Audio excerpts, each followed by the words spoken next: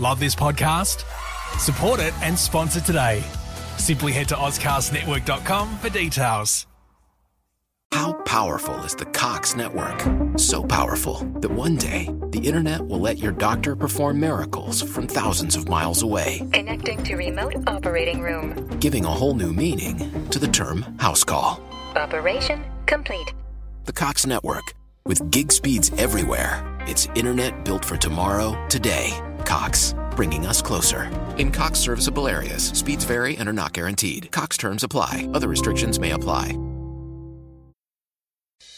There's three sides to every story. There's my side, your side, and the truth. Come on, girls. Let's go shopping.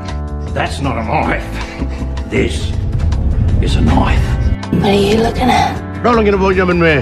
You're mad, you bastard. Far ram you. Far ram you. Swear to Christ, Liz, you get a bag of all sorts in here, mate. Welcome to Whoop Whoop.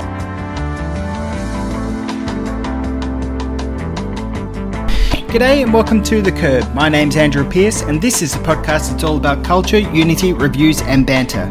This podcast is proudly recorded in the lands of the Whadjuk people of Perth region and I pay respects to the elders both past, present and emerging. On this episode, I chat to the director and writer of the new comedy Standing Up for Sonny, Stephen Vidler. Now, Stephen Vidler is a name that you might know. He has been on screen quite a bit and he is also the director of the film Black Rock, which came out in the early 90s. Now, it's been a while between drinks for him as a director, but this particular comedy, which features RJ Mitty as a brilliant lead character here as Travis, who is somebody who comes along to help out Philippa Northeast's titular Sonny to help her overcome some hurdles and help her basically become a morning DJ host on the radio. It is a genuinely hilarious film, which I absolutely love. And I saw it way back in August at Cinefest Oz, and I thought it was absolutely hilarious then, and I think it's absolutely hilarious now. I'm really grateful for Steve to give me a chance to have a chat to him about what went into making this particular film, the challenges that arose with making it, and also the challenges that come with distribution as well. This is quite an open discussion, and I really appreciate Steve for talking about a lot of things with this particular film. Please head along to go and see it. It's going to have some Q&A screenings around Australia, as we touch on at the end of the interview, and certainly there's a lot of events coming around Australia as well. This film will be also pushed out via FanForce. If you're not familiar with FanForce, it is a service where anyone, anywhere can actually organise to have screenings take place. And basically, you just need to hit a certain amount of people attending those particular screenings. I think the cap is about 40. It's not really that many. You can get your mates and their mates and family and all that kind of stuff to head along to come and see these films. And you can just organise it with the cinema and they will be able to put on a screening for you. Really, really fantastic service. This is a film which I have enjoyed watching at home, but I've also enjoyed watching it with an audience, and it's one that, when you start getting laughing and having a good time, it becomes pretty infectious. And so, with that in mind, make sure to head along to go and see Standing Up for Sonny with an audience. Anyhow, enough of me. Here is the interview with director Steve Vidler. All right, give it up for a very funny guy, Mr. Bagman. Yeah, I have issues. This is the story of my best friend. Girls like guys they can fix, right? I'm like catnip to the ladies. Travis is a solo act, but nobody dreams of being alone forever. Come on, just talk to the pretty girl. How hard can it be? This is gonna suck. It'll be fun. I just wanted to see if you need any help. How would this work? Why don't you go get me another beer with a lot of head? Ha ha ha! So clever. Lucky you're a freaking retard, mate. The body's fried. The brain is fine. Kind of the opposite of you. Nice work. How about you come in and give us some tips on how to repel people like that? How do I learn to do what you did? Sonny has assertiveness issues, don't you, babe? If you say so. Why do you see that guy? Hey! Okay, rude. I'm not superficial. I do all the telethons. Those things go all night. the biggest comedy festival on the planet. We're going to enter you into the open mic contest. I want you guys together, working on comedy gold. From now on, you two are inseparable. And I'm sure that you're going to be, you're obviously going to be quite chuffed with the way that, this film is rolling out too. So, I'm excited for you. I'm excited that it's going to be finally getting in front of people. I really appreciated your review. I don't read reviews, so but I had a screening in LA, and lovely Alison Bell, who the actor writer of The Letdown, hosted the screening and the Q&A, and she read the review in its entirety at the end of the film. I thought, oh shit, that's not bad. They're all like that. I'd read more of them. Yeah, well, I saw it down at Bustleton, and I had it's probably the best film viewing day I've had this year, because I watched H is for Happiness, and then stepped out, got a coffee, and then about 10 minutes later stepped into Standing Up for Sunny, and I was just like, Matt Eels from Cinema Australia had been raving about it and absolutely loved it, and I was like, well, if, what Matt likes, I like, so if he likes it a lot, then I will like it a lot, and sure enough, I had a really great time. I just thought it was absolutely hilarious, and the whole entire cinema thought it was hilarious too, so, yeah, it was fantastic. We aim to please. Yeah. I work with my wife. She didn't work on Sunny, but that kind of crowd-pleasing, heartwarming, enjoyable, upbeat film with something to say is absolutely the stuff that we love to do. Sadly, it's not necessarily the stuff that that the Australian funding bodies love to do. So there's a disconnect, I guess, between my sensibility and the sensibility or maybe the political agendas of the current funding body regimes. Yeah, which is a bother. It's more than a bother, but it's like I've been writing up this piece about Australian comedies this year, because we've had a pretty killer year for Australian comedies, and majority of them outside like Top End Wedding, which I really like, have either not been made within a funding body or also not had a huge release or anything like that. And it's just like, I don't know, from my perspective at least, people go on about, Australian films are so serious and we've got to lighten up and stuff like that. And I'm like, okay, well, here's 10 films that are genuinely hilarious and better than anything else out there. Why aren't you going to go and watch these? And I'm just a bit annoyed. But well, it's also, it's difficult to get films in front of an audience now with just the way that the distribution and exhibition landscape's changing, and the switch to streamers. It's really difficult to get into a cinema. And without getting into a cinema first, that's kind of a lost leading advertising platform now for most films that aren't the huge tentpole movies. So it's a very tricky time at the moment, with a huge gap between the $200 million comic book movies and the small films, which now rely more than ever on festival credibility, I guess, to be the other point of difference or the other point of sale. So a small film that's not a festival darling is going to really struggle to be seen at all. Which is frustrating as well, because you've got a Hollywood name in this film as well. Like, that used to be the big selling point. You'd be able to go, all right, we've got a name face that people can relate to and understand. And I think there's probably no bigger TV show besides maybe Game of Thrones than Breaking Bad in the past 10 years. So to have one of the stars of that show in your film logically would be like, oh, great, no worries, that'll put bums in seats. But what's been the kind of was there any kind of pushback in that regard from cinemas or from distributors being like, oh, that doesn't matter anymore? Or well, I think they're here in Australia, regardless of how successful Breaking Bad was as a television product. RJ is probably not well enough known to the audience here as a name and a face to,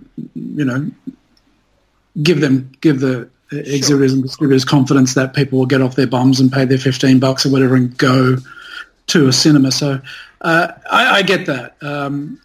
I'm slightly puzzled, and this is not my area of expertise. I'm learning now, moving into producing, but I am slightly puzzled about how slow it's been on the uptake to get a US streamer on board and committed.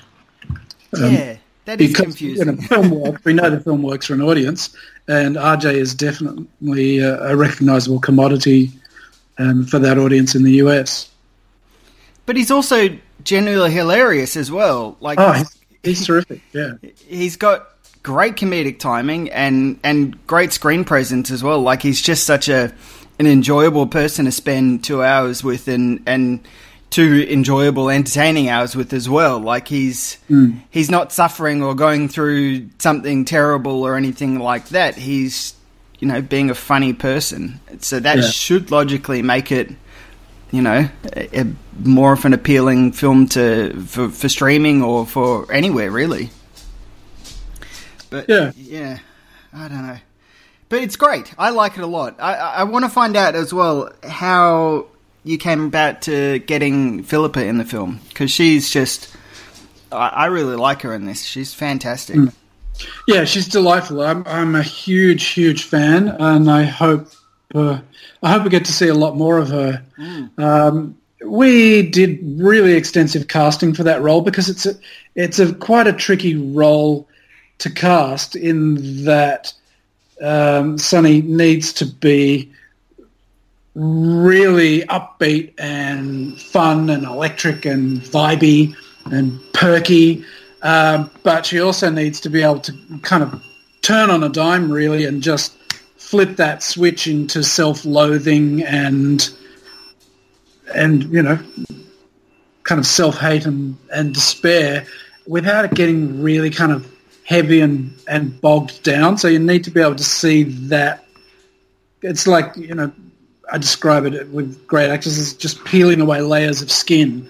So while the kind of general energy is very upbeat, it's kind of like, watching a kid dog paddle in deep water. Sure, yeah. It's fun and it's exciting, and it's, they're having a great time. But if they lose that and start to sink, then it becomes, it switches really quickly into something quite desperate and scary. And that was what we were looking for.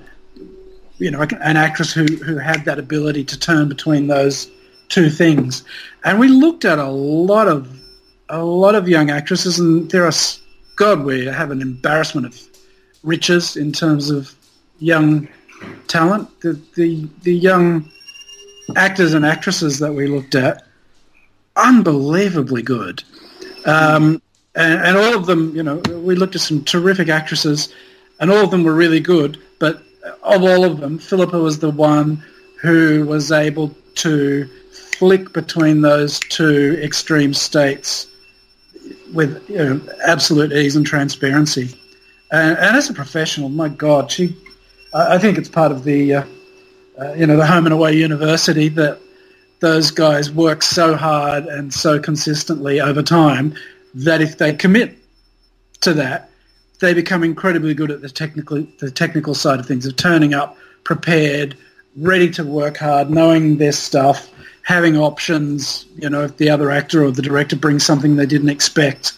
And because of, the low budget nature of working that kind of TV show, wheels fall off and things go wrong. So if those actors learn their stuff well, as Philippa has done, nothing phases them. They just, turn up ready to work, prepared, and put everything on the line, and absolutely nothing throws them off their game. And she is quite extraordinary, really, a consummate professional actor. Yeah, and well, that's the thing. Like, going into this film, I was like, I think, you know, you have preconceptions about films and what the performances are going to be like in a lot of different ways. And having seen the trailer, I was like, oh, okay, so, you know, I had thought that maybe she would be cast because she was good at doing stand-up comedy and there was a hope that the rest would kind of fall in place. But no, she's great in all areas. Like, she's not good in one particular area and it's like the rest are weak. She's a great stand-up comedian in one way, and then also a great, you know, varied character actor in a lot of other ways as well. So she's just brilliant. And yeah, I agree. I'm really itching to see what she does next because we do have a wealth of talent here, and it's always great to see somebody new arrive with such a, you know, promise and excitement that they can deliver. So, you know, thank you for bringing her to not only my attention, but to everybody else's attention and saying, you know, she's fantastic. Yeah. Yeah, look, it really was a pleasure. And there's always a little bit of pushback to look for somebody, you know, to go for the biggest name that you can get for any given role. But with that particular role, I thought it was absolutely crucial to commit to going for the best actor for the part, even though she may not have been the most known commodity. Yeah, which is fair. We'll get to RJ as well, but I'm curious as well with the other supporting characters too, because they're absolutely, they fill out the mix really, really well. Like Sam Reed in particular is fantastic. Who, you know, I applaud the casting because, you know, he's not a terrible person.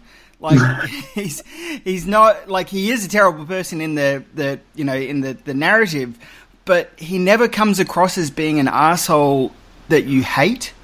Like, you can still appreciate and understand and you can see why the two have ended up together. How did you go about casting him?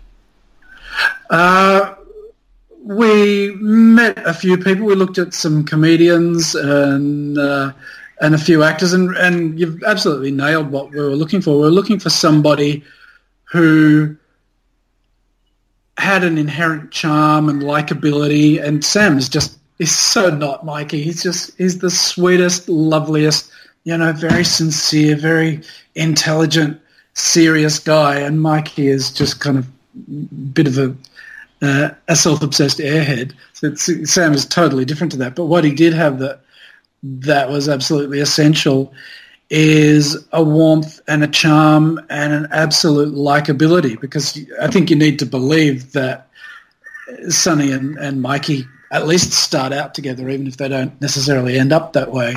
And somebody who wouldn't play the asshole, somebody who wouldn't play the bad guy and say, well, this is not really me, the actor. I'm not really like this, so I'm going to kind of put a layer of shithead on top of it, you know, to differentiate it from me. What Sam brought to it was absolutely owning all of the shit stuff that Mikey does and believing he's doing the right thing. Definitely, yeah. And he's just so good. Just so good. Terrific actor. Yeah. He's just going from strength to strength. There's a moment, like, I don't want to spoil things, but, you know, there's a moment, like, near the end where her sister sides with him over her. And that could have been played so really, like, so not well. Or, you know, could have come off kind of badly. But the way that you'd set up him as a believable, nice guy with a dick underneath, it makes that moment really, really sell. Like, you sell that moment really, really well, and I like that a lot because it's hard to, you know, obviously with films like this, there is that need to have a drama moment, but sometimes they just feel a little bit manufactured. But here it feels so completely natural, and so, like, you know, because of that groundwork that you've set up with these characters and the actors as well, like, it makes it feel like, all right, I know we've got to hit those beats, but how are you going to do it? And you manage to pull it off in a way that's, like, effortless, really. So I applaud you for that, because it just helps elevate the material in so many different ways. Yeah. Well, what we were going for was the idea that Mikey and Sonny's sister Felicity represent what we think we believe in. Like, they represent success and hard work and ambition and, being good looking and all the things that are aspirational for us that we think we want. And the characters that we actually relate to, RJ's Travis and his mate Gordo and Sonny, are all the kind of damaged people who are, kind of lurking on the fringes a bit. And you might think, oh, that's not really, I don't want to be like them. I want to be like the successful, good-looking, ambitious, the people who know I got to have a goal and I got to do what it takes to get to that goal. And we think that's what we believe in. But if you scratch the surface, there's often a lot of ugliness underneath that aspirational thinking, and there is a lot of truth and value and a lot to be admired about embracing your flaws and your shortcomings and, the ways in which you are damaged or maybe, seen as left wanting in comparison to those benchmarks of what we think is aspirational. So all of the things that Mikey's trying to push on to Sonny and all of the things that Felicity's trying to push onto Sonny are things that are kind of relatable because we think we believe in them. Part of what we wanted to do was to just question that. Yeah. Well, I like that a lot. With that in mind, I'm curious about how you went about writing the script and when what the process was as well, because there is a lot of representation of different disabilities and different groups in this film, which we so rarely get to see in not only in Australian comedies but in comedies in general. So where did the idea come from? What was the kernel of the idea, and how did you workshop it through to completion? Yeah, look, it was a really long process. It started out, the initial spark for the idea was, I come from an acting background, so a lot of my friends, wonderful actors who maybe haven't had the recognition that they could have. And a lot of them are very, very funny people, and a lot of them are really quite fucked up. It started as an idea for a play. I wanted to write an ensemble piece to provide kind of show-off roles, I guess, for these actors that I knew who were very funny and a little bit bent. And the idea initially was a group therapy group where there's a bunch of people with various, not necessarily disabilities, but psychological issues, and the group therapist can't really handle them, so he invites a stand-up comedian to come in and do a one-off workshop with them, and they all decide they want to go and do stand-up comedy. And that was the idea for the play. That started to kind of open out for me a bit, and I figured it was probably getting a bit sprawly in terms of the locations that it was going to be really well contained as a play, so I rewrote it as a film. That script got picked up. I developed that with a producer, Matt Hearn, who did Wolf Creek, and we got into Aurora, which was a Screen New South Wales development process. And Meg Lefauve was one of the mentors there. Meg is an amazing script doctor, writer, producer. She's one of the writers on Captain Marvel and on Inside Out for Pixar. And she looked at this thing and she said, this shouldn't be an ensemble piece. It's really about this guy with cerebral palsy and this girl with bulimia. And for God's sake, stop being so Australian and let them get together at the end. So I took her advice because I think she knows what she's talking about. And out of that process, we needed that kind of third wheel character, and Gordo, the boundaryless blind best friend, was created, and that draft that came out of the Aurora process was pretty much the script that we ended up shooting that you've seen on screen. Yeah, it's fantastic. And at what point did you get have RJ in mind, or at least, were kind of seeking out somebody who matched him on paper? Look, very early. In writing it, I hadn't really thought about casting at all. I just created the role and did my research and wrote this thing. And then when C Pictures Ticket to Ride came on board, we agreed that, particularly in the current environment, there's been a really positive shift towards authenticity in casting, and I think that is incredibly important now to honour. So we wanted to find a young actor who actually had low-grade cerebral palsy. So we did a lot of scouting around. We looked at there's a lot of comedians, interestingly, with CP. Many of them, though, are much more severely affected than the character of Travis was. So we found essentially two options for actors. One was RJ, and given that he'd just done Breaking Bad, he was definitely the front runner. And there's another terrific young Australian actor who hasn't kind of broken through yet, but he's really good, Jason Stojanovsky. And he was, he was our B option if we couldn't get a name in RJ, or if we couldn't get permission to bring an import in on a low-budget film, then we would have gone that way. But we sent the script to RJ and said, here's this script. We have virtually no money. You'll be doing it for a sandwich and a cup of coffee. And he got straight back in touch with us and said, I love it. I'm in. What do I have to do? Yeah, that's awesome. Did you... when he came on board, was there any adjusting of the script or anything like that? Did he say, obviously there was a lot of, adjusting and things like that, workshopping as you were writing it, but did he come on board and say, maybe this isn't right, or maybe you should boost this up a little bit more?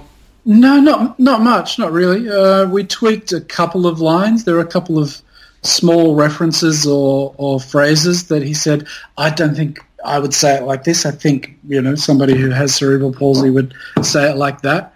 But maybe literally 3 or 4 lines. And where we did workshop a little bit more was just for the cadence of his speech and the rhythms of his speech with some of the stand-up stuff. We just kind of workshopped through that, and just to make it sound a bit more natural coming out of his mouth. Sure, yeah. I want to talk about the way you present Sydney in the film as well, because certainly for people who watch Australian films are so used to seeing the name checking of like the Opera House or the Bridge and stuff like that, but this is more of a suburby kind of feel, like you're still getting to see Sydney, but you're seeing a different side of it.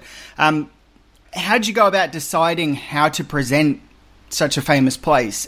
Because I love the way that it's presented, because it doesn't feel like we've seen it before, like it's seeing something brand new in a different perspective.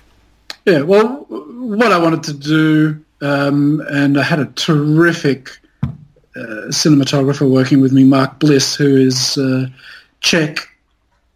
He literally jumped ship to escape communist Czech regime, and then when the wall came down, he went back to Prague.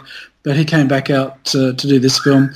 What we talked about was very much what I was talking about with the theme of the piece, was to reflect that idea in the environment, that there are parts of Sydney that maybe aren't glamorous, that are a little bit run down, a little bit shabby and a little bit funky, but they have their own beauty. They're not ugly, they're not seedy, they're not dangerous.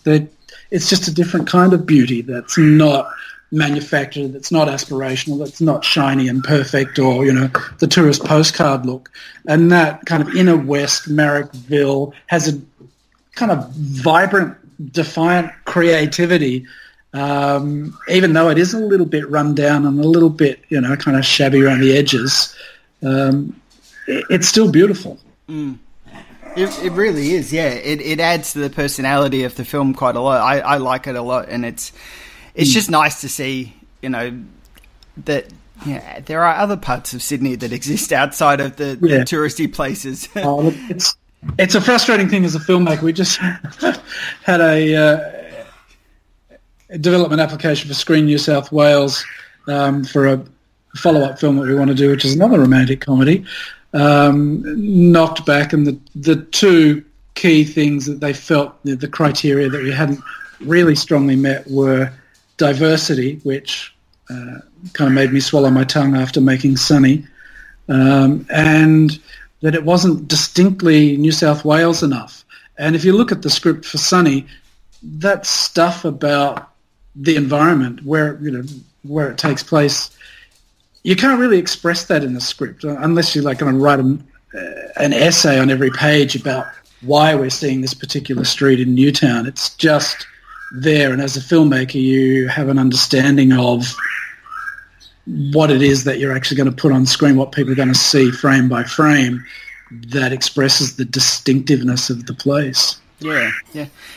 In that regard as well, like, it's been, obviously a lot of people might know you from your on-screen work, but way back in the 90s doing Black Rock, and it's certainly from my perspective at least, and I know that Matt and I talked about this a bit before Standing Up for Sunny had come out, like, we're going, when is he going to make another film? And then you come out with this. Why the long gap? Why the distance between the two? As the great casting agent Liz Mulliner used to say to us, as actors, it's polite to wait till you're invited. Right. It wasn't for want of trying, I can tell you that. I had not a rare experience, I think, of having a number of films just fall over. Films that were up on Wednesday and dead on Friday.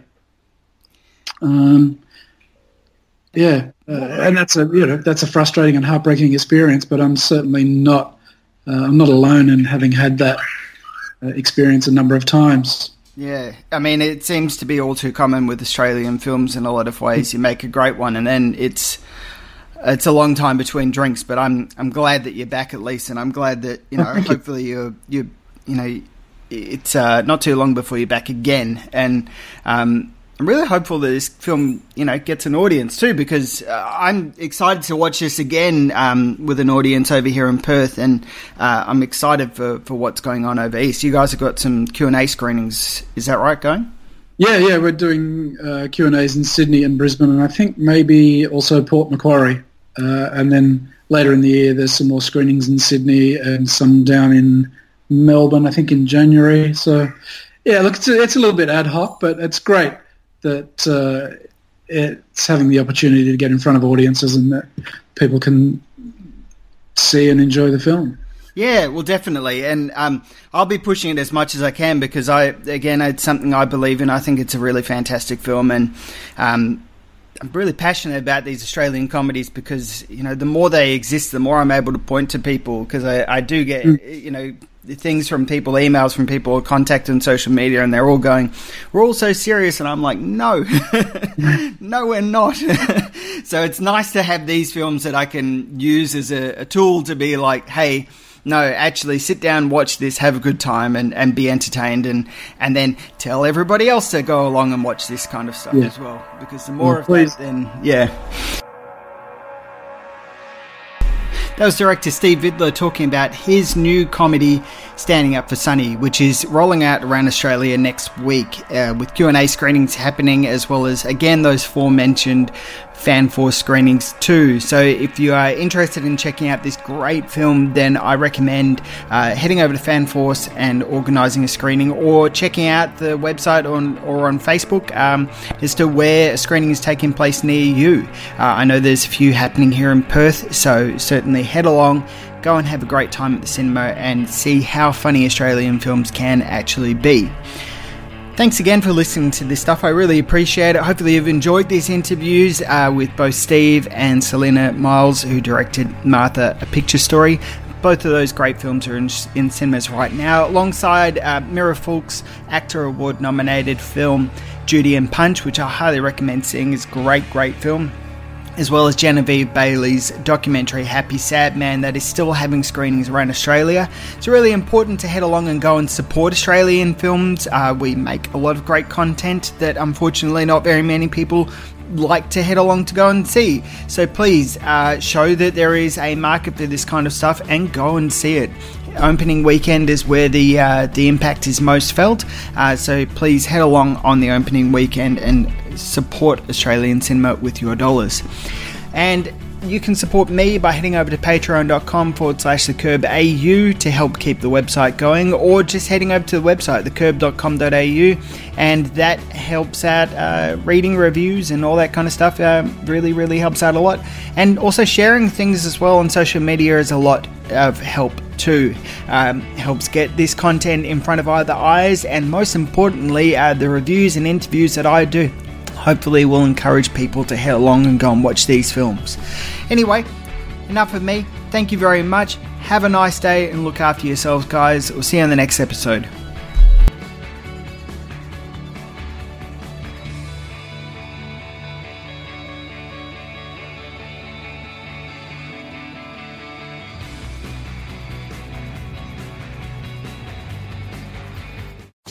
Love this podcast?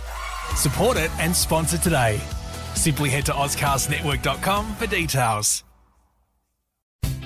Let Safeway help you unleash your glow with your favorite personal care products. Right now at Safeway, get great deals on all your favorite personal care products, like Head & Shoulders Base Shampoo, Crest 3D Whitening Toothpaste, Listerine Antiseptic Mouthwash, Sensodyne Sensitivity Fresh Toothpaste, Degree Women Antiperspirant Deodorant, or Soft Soap Liquid Hand Soap.